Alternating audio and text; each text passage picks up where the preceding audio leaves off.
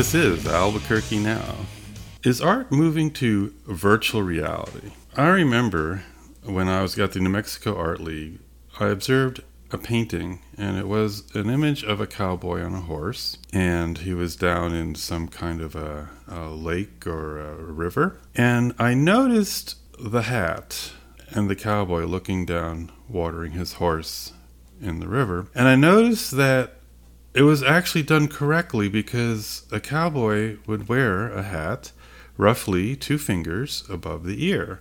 The artist captured that absolutely perfectly. I was totally fascinated by it. And what was so good about it was that it was actually a price that I thought, well, maybe I could afford it.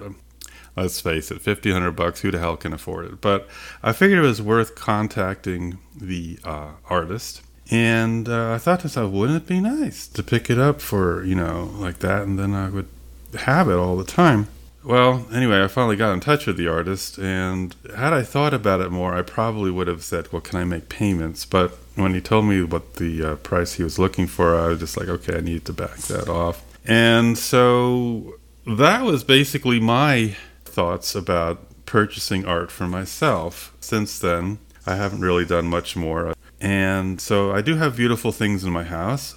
I always thought purchasing art was definitely for the elite. When Professor Farbrook comes, I would like to introduce you to him.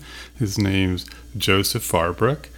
He's associate professor at the School of Information at the University of Arizona. He grew up in New York City and in Santa Fe, and his father was a concrete poet and his mother was a painter. Lately, he's been working on the relationships between physical and virtual art. Hello, Professor Farbrook. How's it going? It's pretty good. I was exploring the Currents New Media VR show in Santa Fe and it seems like there's a number of people that are doing virtual installation art like I'm trying to do. So it's interesting to see that there's other people out there because I wasn't aware of anybody. And so now there's like 6 artists that I can maybe contact or something and talk to and doing different things. At least now there's other artists I can explore. And if I want to teach a class in this, I can start to point to the movement rather than, hey, this is something I do and nobody else does. When you first brought to my attention visual art as a way of manifesting in virtual reality, I was rather fascinated because I had not really heard of this. And I know since the COVID has been going on, art galleries have been shut down mostly, and museums also are struggling. And so, art is really the soul of the people.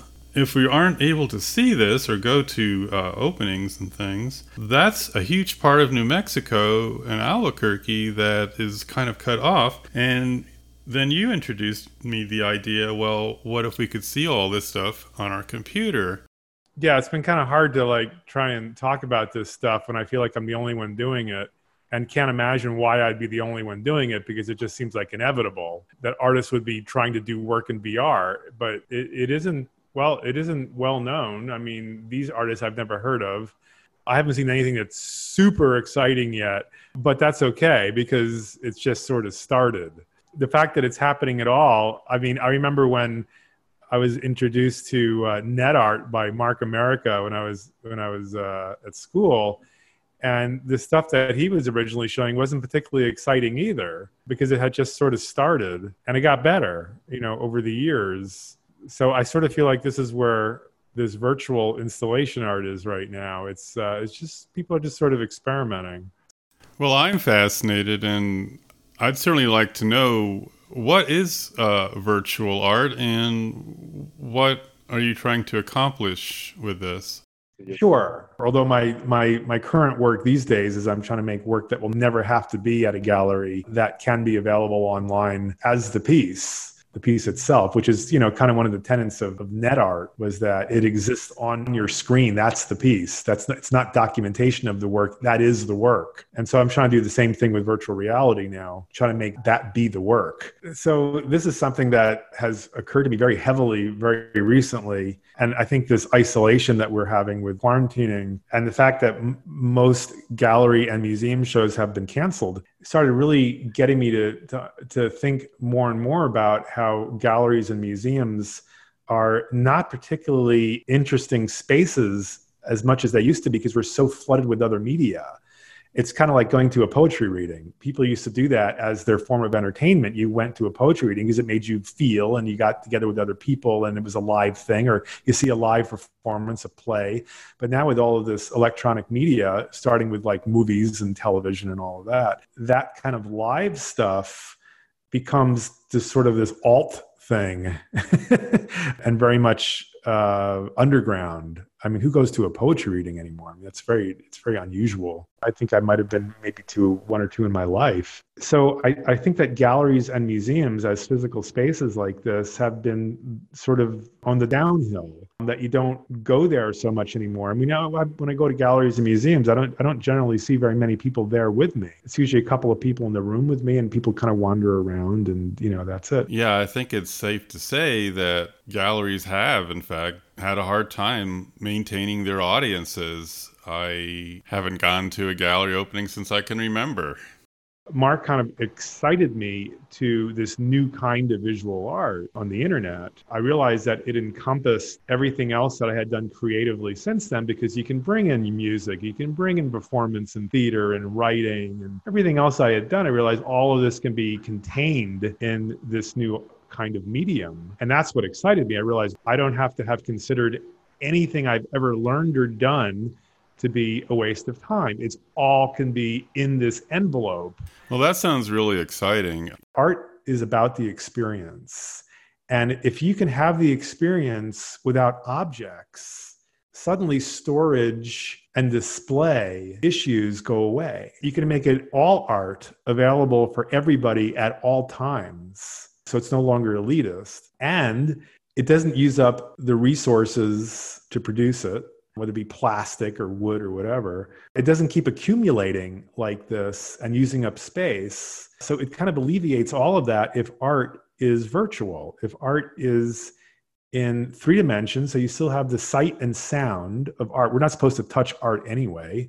So the fact that, okay, we can make it touchable, interactive, but yeah, are you going to feel the texture of the sculpture on your hand? No, you're not allowed to touch it, in a museum. So we don't have to really worry about that in virtualness either. To me, virtual art is a great next thing. Not to say that physical art should go away, but that's where the excitement is. Not only is it co-opting the very media that people are looking at right now, which is on the screen. So it co-opts that. It also uses screens, right? But it becomes available to anybody everywhere, all over the planet. It doesn't have to ever be in storage. It could always be available. The cost of it can be zero or near zero. In fact, an artist can make a living if it's just a little above zero for the cost. I mean, let's say you charge 99 cents to own it. Well, you could sell it 1 million times. And so now you've got $1 million from that 99 cents. Whereas a painting can only be sold once. And then you've got the auction houses that make all the money after that. So you get $500 for your painting and then eventually it sells for millions, but you never see a dime of that. And it may even be after your lifetime. Yeah, and for me, that certainly would solve one issue that I have with art in my thoughts of it being elitist, is that it would be financially available. It's all here. Everything I was hoping would be possible, at least from a technological standpoint, 20 years ago is just now available, which is very exciting for me right now. Professor Farbrook, that was absolutely amazing. For those of you who want to go and look more, www.farbrook, FARBROOK.net, N-E-T. He has got his website there with many of his artwork, and you can also find him on YouTube as well.